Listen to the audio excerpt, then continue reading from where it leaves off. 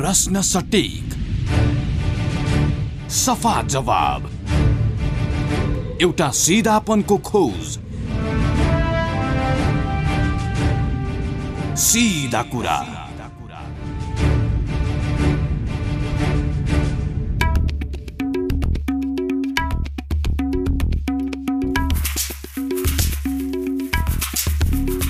नमस्ते, कार्यक्रम सीधा कुरामा हार्दिक स्वागत छ। म जगत भण्डारी। कार्यक्रम सीधा कुरामा हामी राजनैतिक, आर्थिक, सामाजिक तथा अन्य विविध समसामयिक विषयमा कुराकानी गर्ने गर्दछौँ। आजको कार्यक्रममा चाहिँ सत्तारूढ नेपाल कम्युनिस्ट पार्टी नेकपाको पार्टी एकता, सरकारको काम कारबाही र प्रतिपक्षी दलको भूमिका लगायतका विषयमा कुराकानी गर्दैछौँ। कुराकानीका लागि आज हामीसँग हुनुहुन्छ सत्तासीन नेपाल कम्युनिस्ट पार्टी नेकपाका सांसद कृष्ण भक्त पोखरेल। पोखरेलजी, उहाँलाई कार्यक्रममा स्वागत छ। धेरै धेरै धन्यवाद। कुराकानीको सुरुवात चाहिँ यति बेलाको जल्दो बल्दो विषय भनेको प्रमुख प्रतिपक्षी दल नेपाली कांग्रेसले सडकदेखि सदनसम्म सरकारको विरोध गरिराखेका देखिन्छ। प्रदेशसभादेखि सङ्घीय संसदसम्म उसले अवरोध गर्दै आएको छ। यस्तो अवस्था किन आयो? कांग्रेस सरकारप्रति यति कठोर बन्नुपर्ने अवस्थाको सिर्जना कसरी भयो? यहीँबाट सुरुवात गरौँ न कुराकानी। नेपाली कांग्रेस आफूले कुनै मुद्दा जेनेरेट गर्न नसकेर विशेष गरी गोविन्द केसीको आन्दोलन भनिकन एउटा जो विगतमा उहाँले चलाउनु भएको थियो, यसपटक पनि यो आन्दोलनलाई कहीँ न कहीँ मलजल गरेर बढाउन सकिन्छ कि भनेर उहाँहरू आउनुभयो। हजुर, संसद पहिला अवरोध गर्दा दुईटा अस्पतालको विषय उहाँहरूले बनाउनु भयो। जुन अस्पताल राम्रोसँग चलेको छैन त्यो अस्पताल सङ्घीय सरकारको नियन्त्रणमा राख्नु पर्यो भन्नुभयो। प्रधानमन्त्रीजीले गेर रोकेको चाहिँ पछाडि बढाउन होइन, अगाडि बढाउने हो, त्यसलाई पूर्वाधार पुरा गरेर सङ्घीयमा ल्याउने हो भन्दा पनि उहाँहरू चित्त नबुझाएर 2-3 दिन संसद अवरोध गर्नुभयो। हजुर, त्यसपछि प्रधानमन्त्रीजी आउने बित्तिकै ल त्यो सङ्घमा राखिन्छ भने त्यो माग फुस्सा भयो। अब यसपछि अहिले जो गोविन्द केसीको छ नि, गोविन्द केसीले विगतमा चिकित्सा शिक्षा सुधारमा उहाँको महत्त्वपूर्ण भूमिका छ, म त्यसको लागि सल्युट गर्छु। तर यसपटक गोविन्द केसीले जुन आन्दोलन चलाउनु भएको थियो त्योभन्दा उन्नत स्तरमा गएर संविधानले जो समाजवाद उन्मुख राज्य व्यवस्था निर्माण गर्ने सङ्कल्प गरेको छ त्यो सङ्कल्पलाई परिपूर्ति गर्ने उद्देश्यले हामीले चाहिँ बडो मेहनतपूर्वक संसदीय समितिले चाहिँ विधेयक हामीले परिमार्जित गरियो। उदाहरणको लागि गोविन्द केसीको दिमागमा कहिल्यै पनि चिकित्सा शिक्षा मुनाफा रहित भन्ने कुरा उहाँको दिमागमा थिएन। यो विधेयक पास गर्ने बित्तिकै सरकारी मेडिकल कलेजहरूले एमडी एमएसको चाहिँ 1 पैसा पनि लिन नपाउने भन्ने कुरा उहाँको दिमागमा थिएन। हजुर, एमबीबीएसमा 75% सिट अहिले नै निशुल्क गर्नुपर्ने र त्यसपछि पनि 100 बनाउने भन्ने कुरा उहाँको दिमागमा थिएन। उहाँले गरेका उठाएका मुद्दाको अलावा हामीले यो चिज पनि गऱ्यौँ। जनताको बिचमा यो चिज लिएर गइसकेपछि अहिलेको उहाँको आन्दोलनको कुनै अर्थ रहने अवस्था छैन। नम्बर 1। नम्बर 2, वाइड बडीको अर्को दोस्रो उहाँहरूले उठाइरहनु भएको छ वाइड बडीमा कुनै भ्रष्टाचार भएको छ भने त्यसको लागि सरकारको तर्फबाट न्यायिक छानबिन आयोग पनि गठन भयो, समिति पनि गठन भएको छ। एक दोस्रो, अख्तियारले त्यो विषय हेर्न पाउने अधिकार संविधान रूपमै हामीले उसलाई ग्यारेन्टी गरेका छौँ, उसले पनि हामी अनुसन्धान गरिसकेका छु भनेको विषय अब के गर्नु पर्यो त? यो कहिले हुन्छ? हजुर, यो अब न्यायिक छानबिन समिति गठन भएको छ यहाँले भनिसक्नुभयो, तर कतिपय विषयहरू कस्ता हुन्छन् भनेदेखि चर्चामा आएको बेलामा त्यसलाई नभइकन अलिक पछाडि धकल्ने हो, छानबिनको कुरा तत्कालै नहुने हो भने यो ओझेलमा पर्ने देखिन्छ कि। जस्तै निर्मला पन्तको बलात्कारको विषय होस् या अन्य कुनै पनि सुनकाण्डकै कुरा गरौँ, तत्काल चर्चामा आएको बेलामा चाहिँ त्यसलाई नगर्ने हो भने त भ्रष्टाचारीहरूले प्रशय पाउने देखिन्छ नि। सर, म एउटा यहाँलाई निवेदन गरौँ, सुनकाण्ड कहिले भएको? 2072तिरबाट घटित भएको घटना हो। तर अहिलेको सरकारले त्यो सुनकाण्डका अभियुक्तहरूलाई गोरेलाई कहाँबाट पक्रेर लिएर आयो भन्दाखेरि त त्यो अभियुक्तहरूलाई पक्रेर उजागर गर्ने काम यो सरकारले गर्यो। सुनकाण्ड अहिले यो सरकार आइसिसी घटिया घटना त होइन, नम्बर 1।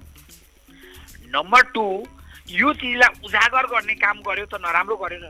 जहाँसम्म 32 केजी सुन हो त्यो पनि इन्डियामा कलकत्तामा फेला पर्यो भन्ने कुरा छ र सरकारले त्यो ल्याउने प्रक्रिया चाहिँ गरिरहेको भन्ने कुरा आएको छ। दोस्रो, निर्मला पन्तमाथि जो चाहिँ एउटा बलात्कार गरेर जघन्य अपराध गरेको छ ती अपराधीहरूलाई कानुनको कठघरामा ल्याउने कुरामा सरकार अनवरत रूपमा लागेको छ। आजसम्म नेपालको हिस्ट्रीमा कुनै अनुसन्धानमा थोरै पनि त्रुटि गरेको देखिने बित्तिकै एसपी डिएसपी दुईजना इन्सपेक्टर र अरू प्रहरीहरूलाई पनि जागिरबाटै बर्खास्त गरेको एउटा मात्रै दृष्टान्त दिनुहोस् न त। त्यो मैले भने होइन, प्रतिपक्षी दलले त सरकारले निर्मला पन्तको बलात्कार गर्नेहरूलाई चाहिँ संरक्षण गरिराखेको छ भनेर प्रतिपक्षले उठाउँदै आएको छ नि यो विषय त। संरक्षण गर्ने भए त त्यो अनुसन्धानको क्रममा लाग्ने प्रहरीहरूलाई त पुरस्कृत गरेर लान्थ्यो होला नि त। त्यसलाई त दण्डको कठघरामा ल्याएर जागिरबाटै उनीहरूलाई निलम्बन गरिएको अवस्था छ होइन। दोस्रो, त्यसपछि लगातार डिआइजीहरूको संयोजकत्वमा स्वयं एआइजी धिरु बस्नेतको चाहिँ नेतृत्वमा विभिन्न कार्यदल बनाएर अनुसन्धान जारी छ। तर दुनियाँमा सबै अनुसन्धान भएको अनुसन्धानबाट परिणाम ननिस्कन सक्छ। यो बिचमा बलात्कारका घटना भन्नुहुन्छ भने 90%मा सफलता हात मिलाएको छ। पोखराको भन्नुहोस्, सर्लाहीको भन्नुहोस्, पछिल्लोचोटि घटेका 2-3टा घटना भन्नुहोस्, देन एन्ड डियर विदिन 24 घण्टाभित्र चाहिँ अपराधीहरू पक्रेका छन्। र मैले प्रहरीको रिपोर्टले 90% भन्दा बढीमा सफलता मिलेको छ। अब 8-10% त हाम्रा जस्ता देशमा हेर्नुहोस् ल्याप्सेज हुन्छ, तर ल्याप्सेज हुन्छ छुट पाइन्छ भन्ने होइन। सरकारलाई त्यो छुट छैन। सरकार अन्तिम प्रयत्न गर्नुपर्छ र अपराधीलाई काठघरामा ल्याउनका लागि हुन सक्ने कुनै कसर बाँकी राख्नु हुँदैन। हामी त्यसको लागि संसदमा हाम्रो तर्फबाट पनि खबरदारी गरिरहेका छौँ। निरन्तर रूपमा सरकार पनि लागिरहेको छ। मलाई लाग्छ हामी त्यो अपराधीलाई एक दिन कानुनी कठघरामा ल्याएर उसलाई दण्डको दिने काम हुनेछ। र हामीले यहाँलाई निवेदन गरौँ कि अब बलात्कार गरेर हत्या गर्नेहरूलाई विगतमा तपाईँलाई थाहा छ 20 वर्षभन्दा बढी कैद सजाय हुन्थेन। ख्याति श्रेष्ठ जो काठमाडौँमा एउटा नानीलाई टिचरले नै बोलाएर बलात्कार गर्छ, बलात्कार गरेर हत्या गरेर फ्रिजमा टुक्रा टुक्रा गरेर राख्छ, त्यो अपराधीलाई जम्मा 20 वर्ष जेल हुन्थ्यो। तर हामीले अहिले मुलुकी अपराध संहितामा परिवर्तन गरेर त्यस्ता अपराधीलाई आजीवन कारावास, जेलमा नै मर्नुपर्ने गरी कानुनहरू पनि तर्जुमा गरेका छौँ। यो बिचमा सरकारले अरू थुप्रै जस्तो फन्डामेन्टल लका 16वटा कानुनहरू तर्जुमा गरेको छ। भोलि मात्रै संविधान अनुकूलका केही कानुनहरू 107वटा कानुन त मेरै समितिमा, कानुन न्याय मानवाधिकार समितिमा आएको थियो। त्यसलाई हामीले समितिबाट पारित गरेर सर्वसम्मत रूपमा पारित गरेर भोलि म हाउसमा प्रस्तुत गर्दैछु। यस हिसाबबाट सरकारबाट गरेका कामलाई चाहिँ अत्यन्तै कम मूल्याङ्कन गरेर नेपाली कहीँले कहीँ आन्दोलन उठाउन सकिन्छ कि गोविन्द केसीहरूसँग हिँडेका केही मान्छेलाई पनि ल्याएर यसो सडकमा तताउन सकिन्छ भन्ने बाहेक यो स्थायी हुन सक्दैन। हामीले गोविन्द केसीको सपना जे देखाएको थियो त्योभन्दा धेरै उन्नत स्तरको काम चाहिँ यो विधेयकले गरिसकेका छ। अब यहाँले भनिसक्नुभयो काङ्ग्रेस नेताका नाममा खुलेका अस्पताललाई सङ्घीय सरकार मातहत राख्न चाहिँ सरकारलाई किन अप्ठ्यारो पर्या? यो विषयमा चाहिँ सदन नै अवरोध गर्न पर्ने स्थिति किन सिर्जना भयो? तपाईँ एकचोटि नेपालगञ्ज गएर हेर्नुहोस् अनि त्यसपछि डमौलीमा गएर चाहिँ त्यो हस्पिटलको अवस्था कि नाम त्यसो भने त मदन भण्डारीका नाममा अरू कतिवटा अस्पताल खुल्ला, त्यो उसको नाम जोडिने बित्तिकै तपाईँको सङ्घीयमा बनाइहाल्नु पर्ने त होइन होला नि। सङ्घीय बनाउनलाई मिनिमम यति बेडको अस्पताल, मिनिमम यो चिज भन्ने कुरा हो। तर कङ्ग्रेसले अब तपाईँको त्यो नभए मरि नै झुन्डेरै मर्ने जस्तो अवस्था देखिसकेपछि सरकारले त अहिले त क्याबिनेट डिसिजन गरिसक्यो। तपाईँको प्रश्नको उत्तरको लागि सरकारले त्यसलाई सङ्घमा लाने भनेर निर्णय गरिसक्यो। तर सङ्घमा लानको निम्ति आधारभूत तह तयारै भएको छैन। त्यसको लागि पनि अब सरकारले नियमित रूपमा फन्ड दिएर अब यतिसम्म बोल्नुभयो कि तपाईँको सदनमै काङ्ग्रेसका नेताहरूले हामीलाई त चाहिँ सुशील कोइरालाको नाममा खुलेको अस्पतालमा भारतले यति अरब दिन तयार छ। ठिक छ, अब पैसा आयो भने त्यसलाई अब सबै मिलेर नेपाल सरकारले पनि हालेर त्यसलाई समृद्ध बनाउने कुरामा कुनै कमी छैन। र हामीलाई गिरिजाप्रसाद कोइराला जो एउटा जनआन्दोलनको कमान्डर पनि हो, उहाँलाई मान्नको लागि सुशील कोइराला जो यो संविधान निर्माण गर्दाखेरिको एउटा प्रधानमन्त्री हो, लोकतान्त्रिक आन्दोलनको एउटा नेता हो, उनीहरूलाई मान्नलाई हामीलाई कहीँ कतै बाधा छ। यहाँले अब अघि चिकित्सा शिक्षा विधेयकमा जुन ढङ्गले सरकारले पारित गर्यो डाक्टर गोविन्द केसीको भूमिका र प्रतिपक्षी दलले त्यसलाई अँगाल्न खोजेको केही प्रतिनिधित्व गर्न खोजेको कुराहरू पनि ल्याउनु भयो। तर चिकित्सा शिक्षा विधेयक जुन ढङ्गले संसदबाट पास गरियो, संसदले अथवा सभामुखको भूमिकाप्रति पनि कङ्ग्रेसले जुन खालको आरोप लगाउँदै आएको छ यो एकदम बल प्रयोग गरेर गरियो भनेर डाक्टर केसी त उठ्नुभयो, तर सरकारप्रति जनताको विश्वास घट्दै गएको छ भन्नेहरूको पनि एक खालको तबका चाहिँ बाहिर धेरै नै छ, जनमत त्यसमा पनि देखिन्छ। यसमा तपाईँको भन्नु के छ? होइन, तपाईँ यसलाई म एकतिर फर्केर हेर्न चाहन्छु। कि 51 सालमा जतिखेर मनमोहन अधिकारी हेलिकप्टर दुर्घटना भएर हस्पिटलमा बेडमा हुनुहुन्थ्यो, अविश्वासको प्रस्ताव आयो। म 1 हप्तापछि यो अविश्वासको प्रस्तावको फेस म हाउसमा आएर गर्छु, म अहिले हस्पिटलमा छु भन्दा नेपाली काङ्ग्रेसले मान्यो। उही हस्पिटलबाट भिडियो कन्फरेन्सको माध्यमबाट संसदमा चाहिँ सम्बोधन गर्न लगाएर अनि सरकारबाट गलतदार निकाल्यो, जुन नेपालको इतिहासमा सबभन्दा पपुलर सरकार थियो। नम्बर 1। नम्बर 2, रामचन्द्रजी सभामुख हुँदाखेरि स्थानीय शासन सम्बन्धी विधेयकको लागि चाहिँ बेनाइन दियो, त्यो फिल्ड जहाँ मन्त्री बसेको छ त्यहीँबाट प्रस्ताव पास गर्न लगाएर तपाईँको पारित गरेका उदाहरण छ। अब 2/3 बहुमत हुने अनि समितिमा हाउसका सारा प्रक्रिया पुरा गरेर समितिमा मात्रै झन्डै 1.5 महिनाभन्दा बढी लगाएर स्टेक होल्डरहरू माथेमादेखि लिएर स्वयं डाक्टर केसी लगायत सारा बोलाएर छलफल गरेर अल्पमत बहुमत भएर समितिबाट चाहिँ अत्याधिक बहुमतका साथ हाउसमा गएको प्रस्ताव यदि पास नगर्ने हो भने हामी संविधान परिवर्तन गर्नुपर्छ कि कानुन बनाउँदा गोविन्द केसीको सहमति बिना चिकित्सा शिक्षामा चाहिँ कानुन बनाउन पाउँदैन भन्नु पर्यो। होइन भने संसदको सर्वोच्चता भने के हो? कानुन बनाउने कुरामा अहिले प्रश्न म त्यहाँनिर गरिरहेको छैन संवैधानिक सर्वोच्चता कि संसद सर्वोच्चता म भनिरहेको छैन, संवैधानिक सर्वोच्चता हो। तर कानुन बनाउने सन्दर्भमा चाहिँ संसद सर्वोच्च हो।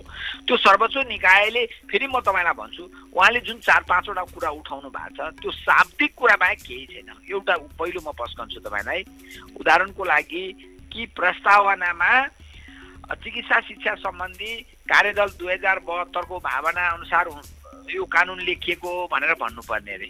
हामीले के लेख्यौँ भन्दा चिकित्सा शिक्षा सम्बन्धी विभिन्न मितिमा गठित कार्यदलहरूको भावना समेतलाई सम्बोधन गरी भने 72 भन्दा उहाँले जित्ने अनि विभिन्न मितिमा चाहिँ कार्यदलहरू गठन भएको भन्दा हार्ने। एक।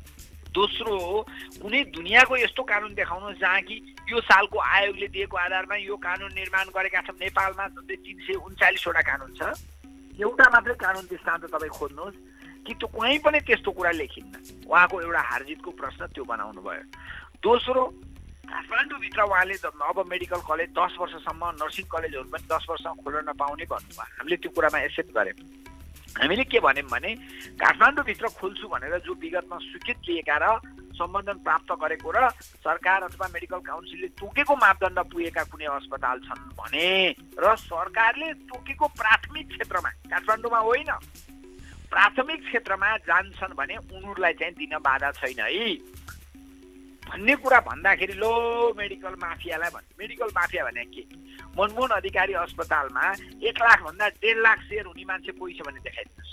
2500 मान्छेको 1-1 लाख सेयर गरेर खोलेको एउटा अस्पताल जो हाम्रो नेता मनमोहन अधिकारीको नाममा खोलेको अस्पताललाई माफिया, उहाँलाई मन नपर्ने बित्तिकै उसले यो सुन्नुभयो भने मलाई नै माफिया भन्दिने बेर लाउनु। म त उहाँलाई पटक पटक सलाम गरिरहेको छु।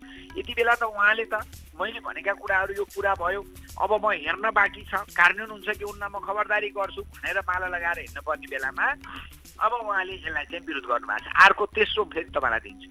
तेस्रोमा के त भन्दाखेरि कि अब सिटिभिटीले चाहिँ सर्टिफिकेट मुनिका कुनै क्लास नचलाउने तर अपग्रेड गरेर आज नेपालका 40 लाख भन्दा बढी युवाहरू चाहिँ विदेशमा बेरोजगार छन् भने उनीहरूको जो अध्यक्ष भएर उनीहरू विदेश जान्छन्, त्यो अध्यक्ष र दक्ष मेन पावर निर्माण गर्नको लागि त कुनै तालिमहरू त चाहिएला। त्यस्तो खाले तालिम अहिलेको भन्दा नि अझ अपग्रेड गरेर चलाउने बाहेक अहिले हामीले प्रवीणता प्रमाणपत्र भन्दा तलको चाहिँ क्लासहरू नगर्ने नै भन्ने कुरामा हाम्रो सहमति भएको छ। हेर्नुहोस् है। चौथो, चिकित्सा शिक्षा आयोग मात्रै भनेको त विश्वविद्यालय पनि बनाउँछु भने भन्नुभयो। हामीले भन्यौँ चिकित्सा शिक्षा आयोगले समग्र नीति बनाउँछ प्लस एउटा विश्वविद्यालय भयो भने चाहिँ त्यसले चाहिँ मोनिटरिङको पार्ट अझ राम्रो होला। जस्तो कृषि र वन सम्बन्धमा एएफयू कृषि वन विश्वविद्यालय छ भने चिकित्सा शिक्षा सम्बन्धमा चाहिँ एउटा विश्वविद्यालय खोल्दा सरकारले अपराध गरेको हुन्छ, खोल्ने भनेर भन्न नपाउने। पाँचौँ, उहाँले जो चाहिँ विभिन्न प्रदेशमा चाहिँ एकवटा मेडिकल कलेज खोल्नुपर्छ, सरकारी मेडिकल कलेज भन्नुभएको थियो, त्यसलाई चाहिँ सरकारले सल्युट गर्यो र अहिले सबै प्रदेशमा चाहिँ मेडिकल खोल्ने कुरा पनि त्यसमा राखिएको छ। अब यस्तो परिस्थितिमा वास्तवमा गोविन्द केसीको कुनै माग सम्बोधन नभएको छँदै छैन। उहाँले सोचेको भन्दा बढी है, मैले प्रारम्भमै भने कि 10 वर्षभित्र सबै मेडिकल कलेज मुनाफारहित हुनुपर्ने, अब अहिले नै एमडी एमएसको पढाइहरू निःशुल्क गर्नुपर्ने, अहिले नै 75% चाहिँ एमबीबीएसमा फ्री गर्नुपर्ने, त्यसबाहेक शहीद बेपत्ताका बच्चा बच्चीलाई पनि स्कलरसिपको लागि कोटा छुट्याउनु पर्ने, यी तमाम न्यायपूर्ण व्यवस्थाहरू राखेर हामीले चाहिँ जो विधेयक निर्माण गरेका छौँ, यो विधेयकमा गोविन्द केसीले हारेको होइन, जितेको अनुभूति गरेर हिँड्नुपर्ने ठाउँमा उहाँले हारेको अनुभूति गर्नुभयो र उहाँले छोड्नुभयो पनि। तर हामी कुनै सरकार कमजोर भएको कुरा होइन, सरकारले ल्याएको यो चिज जनताको बिचमा फैसला गर्नु त अन्तिम जनता हो हेर्नुहोस्। तर हामी छाती ठोकेर भन्न सक्छौँ कि हामीले गरेको काम न्यायपूर्ण छ, जनप्रेमी छ। हामीले गर्न नसकेकै कुरा हो। गोविन्द केसीले घचघचाएको कारणले यति छिटो यो कानुन आएको भनेर उहाँलाई म सरोड पनि गरिरहेको छु। तर अहिले उहाँ कसैको कठोपुतली बन्नु भएको छ।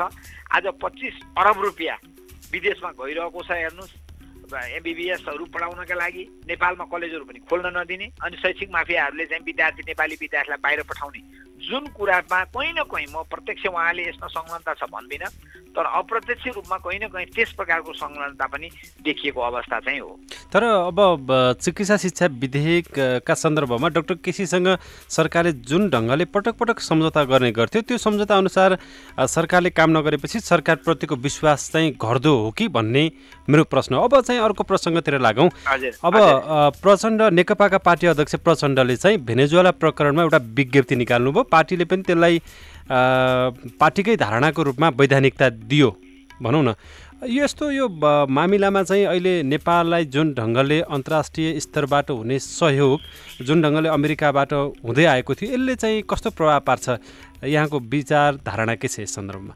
यस्तो हुन्छ क्या, हेर्नुहोस्, अब दुनियाँमा साम्राज्यवादीहरूले निर्वाचित सरकारलाई अवदस्त गरेर अर्को बाटोमा हिँडिरहेको मान्छेले म अन्तरिम सरकारको राष्ट्रपति हुँ भन्ने, अनि त्यसलाई कसैले समर्थन दिने कुरा राम्रो कुरा होइन। हेर्नुहोस्, अहिले दुनियाँमा अहिले कस्तो भने हिजो भूमि नै कब्जा गर्ने साम्राज्यवाद थियो, आज चाहिँ अब व्यापारमा चाहिँ एकाधिकार कायम गर्ने साम्राज्यवाद निर्माण भइरहेको छ। यस्तो अवस्थामा टुल हेरेर भोलि नेपालमाथि कसैले आक्रमण गर्यो भने विश्व समुदायले हेरेर बस्न सक्दैन। खालि अब हामीले चाहिँ कुनै देश अमुक तोक्नुभन्दा होइन, यस प्रकारको कुनै पनि अप्रिय कुरा अथवा एउटा स्वाधीन राष्ट्रको सार्वभौम सत्तामा हस्तक्षेप गर्ने कुरा चाहिँ यो ठिक होइन भनेर बोल्नुपर्छ। हेर्नुहोस्, नबोलेर न्याय बेचेर अरू चिज किन्न सकिन्न। त्यही त अन्तर्राष्ट्रिय मामलामा हात हालेर देशलाई के फाइदा हुन्छ भने होइन। तपाईँ त्यो तुलतुल तपाईँको छिमेकमा कसैले चाहिँ भयङ्कर ठुलो अन्याय गरिरहेछ, कुटिरहेछ, तर मलाई यसबाट के फाइदा हुन्छ भन्नुहुन्छ र तपाईँले? एउटा निर्वाचित सरकार जसको पदावधि बाँकी छ, त्यो सरकारको सट्टा बाटोमा हिँडेको मान्छेले घोषणा गरेको सरकारलाई चाहिँ वैधता दिने भनेर भन्छ भने यो प्रक्रिया चाहिँ बेठिक हो है। यसरी कुनै पनि राज्यमाथि हस्तक्षेप गर्ने कुरा चाहिँ बेठिक हो भनेर आफ्नो स्पष्टता गरे हो। हामी त्यहाँ लड्न जाने पनि होइन कसैका विरुद्ध होइन। त्यस कारणले अब त्यहाँ पार्टीले हाम्रो हिजो स्पष्ट पनि गरेको छ, कुनै देश तोक्ने कुरा होइन, तर समग्र चाहिँ जो यो प्रक्रियामा छन् होइन, यो निर्वाचित सरकारलाई अवदस्त गर्ने हिसाबबाट जो चाहिँ गएका छन्, ती सबैले यस प्रकारको कार्य नगर भनेर त बोल्न पर्ने। तपाईँ लन्डन नजानुहोला, तर छिमेकीले घरको श्रीमतीलाई नै हो, उसकै श्रीमतीलाई कुटेको छ, कुटे गयो भने तपाईँ यताबाट उसकै श्रीमती कुटेको त हो भन्नुहुन्छ र? तपाईँ गएर त नकुटा भन्न पर्यो, टोल समाजलाई सम्झाउनु पर्यो, त्यहाँ जानु पर्यो, सामूहिक रूपमा पुलिसलाई खबर गर्नु पर्यो, त्यो त गर्नु पर्यो नि सर। त्यस कारणले चाहिँ यो न्यायपूर्ण अन्तर्राष्ट्रिय समुदायप्रतिको जो सोलिडारिटी हो, यसमा कुनै नेपालले मात्रै सोलिडारिटी गरेका छैन, चाइनाको, भारतको, अरू दुनियाँका देशको चाहिँ यसमा सोलिडारिटी छ। त्यही सोलिडारिटी नेपालले पनि प्रदर्शन गरेको हो साम्राज्यवादको विरुद्धमा। तर जानकारहरूले चाहिँ यसले चाहिँ नेपाललाई दात्री निकायबाट हुने जुन अमेरिकाले गर्दा आएको सहयोग थियो, त्यसमा एउटा कमी हुनसक्छ, त्यसले चाहिँ देशलाई अर्थतन्त्रका हिसाबले चाहिँ घाटा पर्न सक्छ भनेर विश्लेषण गरिराखेका छन् नि। होइन, अन्याय सहेर तपाईँलाई छिमेकीले बिजुली दिएछ, तपाईँलाई छिमेकीले खानेपानी दिएछ, तर छिमेकीले अन्याय गरिरहेछ भने उसँग सौहार्दपूर्ण कुनै लड्ने होइन। तपाईँले यस्तो चाहिँ नगर्न उपयुक्त हुन्छ भन्दाखेरि तपाईँको बिजुली पानी काटिन्छ भने काटियोस् भनेर तपाईँ बोल्नै पर्छ। आजको 21औं शताब्दीमा तपाईँले देखेको विवेकलाई बन्धक राखेर अरू भौतिक स्रोत साधन प्राप्त गर्छ भनेर आफ्नो विवेक बन्धक राख्न सकिँदैन। आज चाहिँ तपाईँले यो सरकारको बहुमत प्राप्त सरकार गठनको 1 वर्ष पुगेको सन्दर्भमा हामीले जुन ढङ्गका केही विषयमा चिकित्सा शिक्षा विधेयकदेखि बाइटबडीदेखि विभिन्न हामीले केही विषय चाहिँ उठाइसकेका छौँ र यहाँले चाहिँ निकै ठुलो बचाउ गरेको जस्तो देखियो कि सरकारले राम्रै काम गरिराखेको छ भन्ने। तर जनताको स्तरबाट चाहिँ जुन बहुमत प्राप्त सरकारले गर्नुपर्ने काम थियो, जुन विकास निर्माणका कामहरू थिए, जुन जनताबाट एउटा ठुलो अपेक्षा छ नि, यो सरकारको निरन्तरता नभइकन क्रमभङ्गता गर्न सक्ने जुन सामर्थ्य राख्छ, त्यो अनुसार चाहिँ कामहरू भइराखेका छन्। सरकारको काम कारबाहीप्रति यहाँ सन्तुष्ट हुनुहुन्छ? म के भन्छु भने जस्तो कि अहिले जहाज उडेको, तर जस्तो तपाईँ दिल्ली जाँदाखेरि आकाशमा उड्नुहुन्छ नि, त्यो हिमाल डाँडा जस्ताको तस्विर त्यही नै देखिन्छ क्या। त्यो नझर्दा जेलसम्म करिब करिब त्यतै जस्तो देखिन्छ।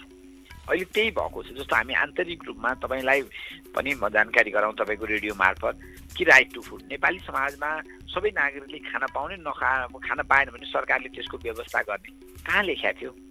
कहाँ त्यो सुनिश्चितता थियो? राइट टु सेल्टर, वासस्थानको अधिकार होइन, right to health, basic health, right to education, अनि तपाईँको रोजगारी सरकारले 100 दिनको दिनुपर्ने, नदिए 50 दिनको चाहिँ पुरा 100 दिनको आधा अथवा 50 दिनको पुरा तलब बेरोजगार भत्ता बापत दिनुपर्ने। यी तमाम आन्तरिक चिजमा यो सरकारको तर्फबाट काम भएको छ र संसदबाट कानुनहरू पास गर्ने सारा तयारी अवस्थामा छ। आगामी वर्षबाट हामीले बजेटमा यी चिजहरूलाई देखाएर कि एउटा गरिब निमुखा मान्छे अस्पतालमा गएर सिटामल औषधि, सामान्य पेटको औषधि पनि नपाएर मर्न पर्दैन। उसको आधारभूत स्वास्थ्य चाहिँ अब निःशुल्क हुन्छ सबै नागरिकका लागि हैन। अब आगामी वर्षबाट वृद्ध भत्तादेखि लिएर यो जे चिजहरूमा पनि हामीले गरेको सङ्कल्प अनुसारका कामहरू हुँदै जान्छ। हेर्नुहोस्, अहिले भौतिक रूपमा प्रत्यक्ष त्यस्तो तपाईँले नदेखेका कुरा सत्य नै हो, मलाई पनि त्यही अनुभूति हुने नै हो। तथापि संरचनागत व्यवस्था, जस्तो प्रदेशको चुनाव भएको थियो, प्रदेशका सांसदहरू बस्ने कुर्सी टेबल थिएन, प्रदेशका मन्त्रीहरू बस्ने कुर्सी टेबल थिएन, प्रदेश चलाउने कानुन थिएन, स्थानीय सरकारको चुनाव भएको थियो तर स्थानीय सरकार सञ्चालन सम्बन्धी ऐन थिएन। यो चिज ठ्याक्क देखिन्न के। तर यसले अब दीर्घकालीन असर चाहिँ सकारात्मक असर पार्छ।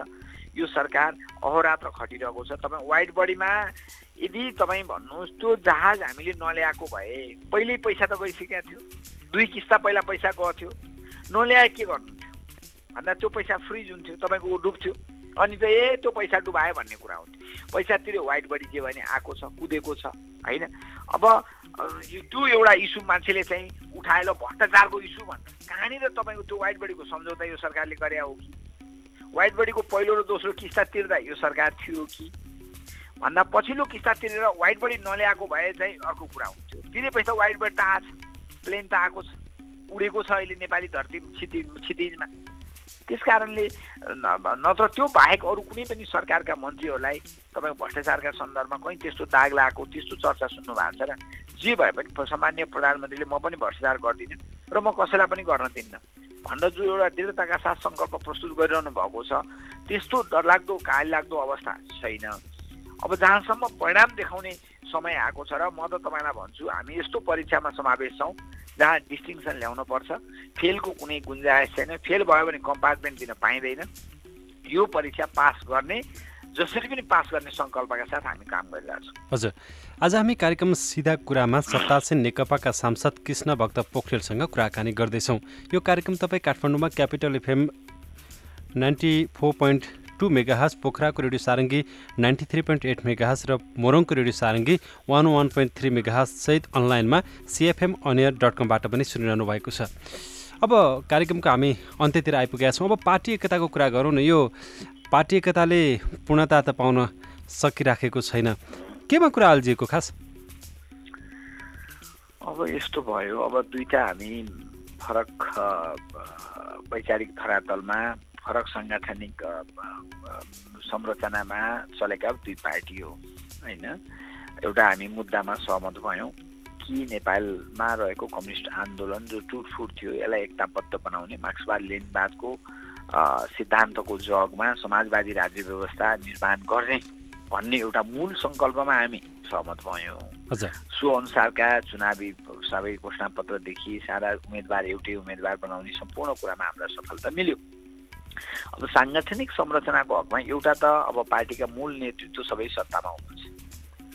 अब यता श्रद्धेय अध्यक्ष पुष्पकमल प्रचण्ड सत्तामा नभए नि कहीँ न कहीँ बिहानदेखि बेलुकासम्म सत्ताका कामहरूसँग रिलेटेड हुने हुँदा पार्टीको यो आन्तरिक जीवन चाहिँ थोरै ओझेल परेकै हो। यसमा स्वीकार्नुपर्छ। तर अब आन्तरिक रूपमा जिल्लाहरूमा हामीले कार्यदल जस्तो बनाएर कामहरू गरिरहेछौँ। काम ठप्प भएको छैन होइन, केन्द्रीय कमिटी चलेकै छ। जिल्लामा पनि हामीले कार्यदलहरू बनाएर दुवै पार्टीका पदाधिकारीहरू रहेको एउटा सानो कार्यदल बनाएर जिल्लाका सबै कामहरू हामी गरिरहेकै छौँ। तर अब ढिलो गर्न हुँदैन। अब 1 वर्षसम्म पनि अब तपाईँको पार्टी एकताको कामलाई नसक्ने कुरा, आन्तरिक साङ्गठनिक जीवन चाहिँ धेरै कमजोर हुने कुरा हो। तसर्थ नेतृत्वले मलाई आशा छ कि यो महिनाको अन्तिमसम्म चाहिँ यो विषय टुङ्ग्याउनु हुन्छ भन्ने चाहिँ आशा लिएको छु मैले चाहिँ। तर पार्टीका नेतृत्वमा बसेकाहरू र पार्टी पङ्क्तिबाट पनि एउटा असन्तुष्टि त प्रशस्तै देखिन्छ नि होइन? यसलाई कसरी समायोजन हुन्छ पार्टीमा चाहिँ, यसलाई कसरी मिलाउनुहुन्छ? एउटा गाउँ कमिटीको अध्यक्ष भनेर झोला भिरेर बिहानदेखि बेलुकासम्म कुद्थ्यो, वार्डमा साथीहरूसँग जान्थे, विकास निर्माणमा उसले चाहिँ यो गरेछ स्थानीय तहको हाम्रो चाहिँ मेयरले यो गर्नुभएको छ भनेर प्रचार गर्ने, बैठकहरू राख्ने हुन्थ्यो। त्यो कुरा त तल त एक प्रकारले ठप्पै भएको छ। जिल्ला तहसम्म हामीले म्यानेज गरेका छौँ। हेर्नुहोस्, जस्तो चितवनमा म पनि चितवनको पार्टी अध्यक्ष हो नेकपा साबिक एमालेको। अब हामी एउटै कार्यालयमा काम गर्छौँ। नेकपा एमालेकै साबिक कार्यालयलाई अहिले अस्थायी रूपमा हामीले कार्यालय बनाएको छौँ। एकै ठाउँमा जम्मा हुन्छौँ, मिटिङ गर्छौँ, सारा योजनाहरू बनाउँछौँ, हामी काम गरिरहेछौँ। तर स्थानीय वार्ड तहसम्म, स्थानीय तहसम्म चाहिँ काम व्यवस्थित हुन नसक्दा सरकारले गरेका राम्रा काम, स्थानीय तहले गरेका राम्रा काम, प्रदेशले गरेका राम्रा कामको पनि स्वामित्व लिने अधिकारीहरू तल हुनुहुन्न। त्यस कारण यो काम चाहिँ छिटो हुनुपर्छ। यसमा त सहमति एउटा कुरा हुन्छ। हस्, आज कार्यक्रममा महत्त्वपूर्ण कुराकानी गर्नुभएकोमा यहाँलाई धेरै धेरै धन्यवाद। यहाँलाई र रेडियोलाई पनि धेरै धन्यवाद। हस्, उहाँ हुनुहुन्थ्यो सत्तारूढ दल नेकपाका सांसद कृष्ण भक्त पोखरेल। उहाँसँग आज हामीले वर्तमान सरकारको काम कारबाही, पार्टी एकता र निकै समसामयिक विषयमा पनि कुराकानी गऱ्यौँ। यिनी विविध कुराकानीको साथसाथै आजका लागि कार्यक्रम सिधा कुराको समय सकिएको छ। कार्यक्रमबाट म जगत भण्डारी बिदा भएँ। नमस्कार।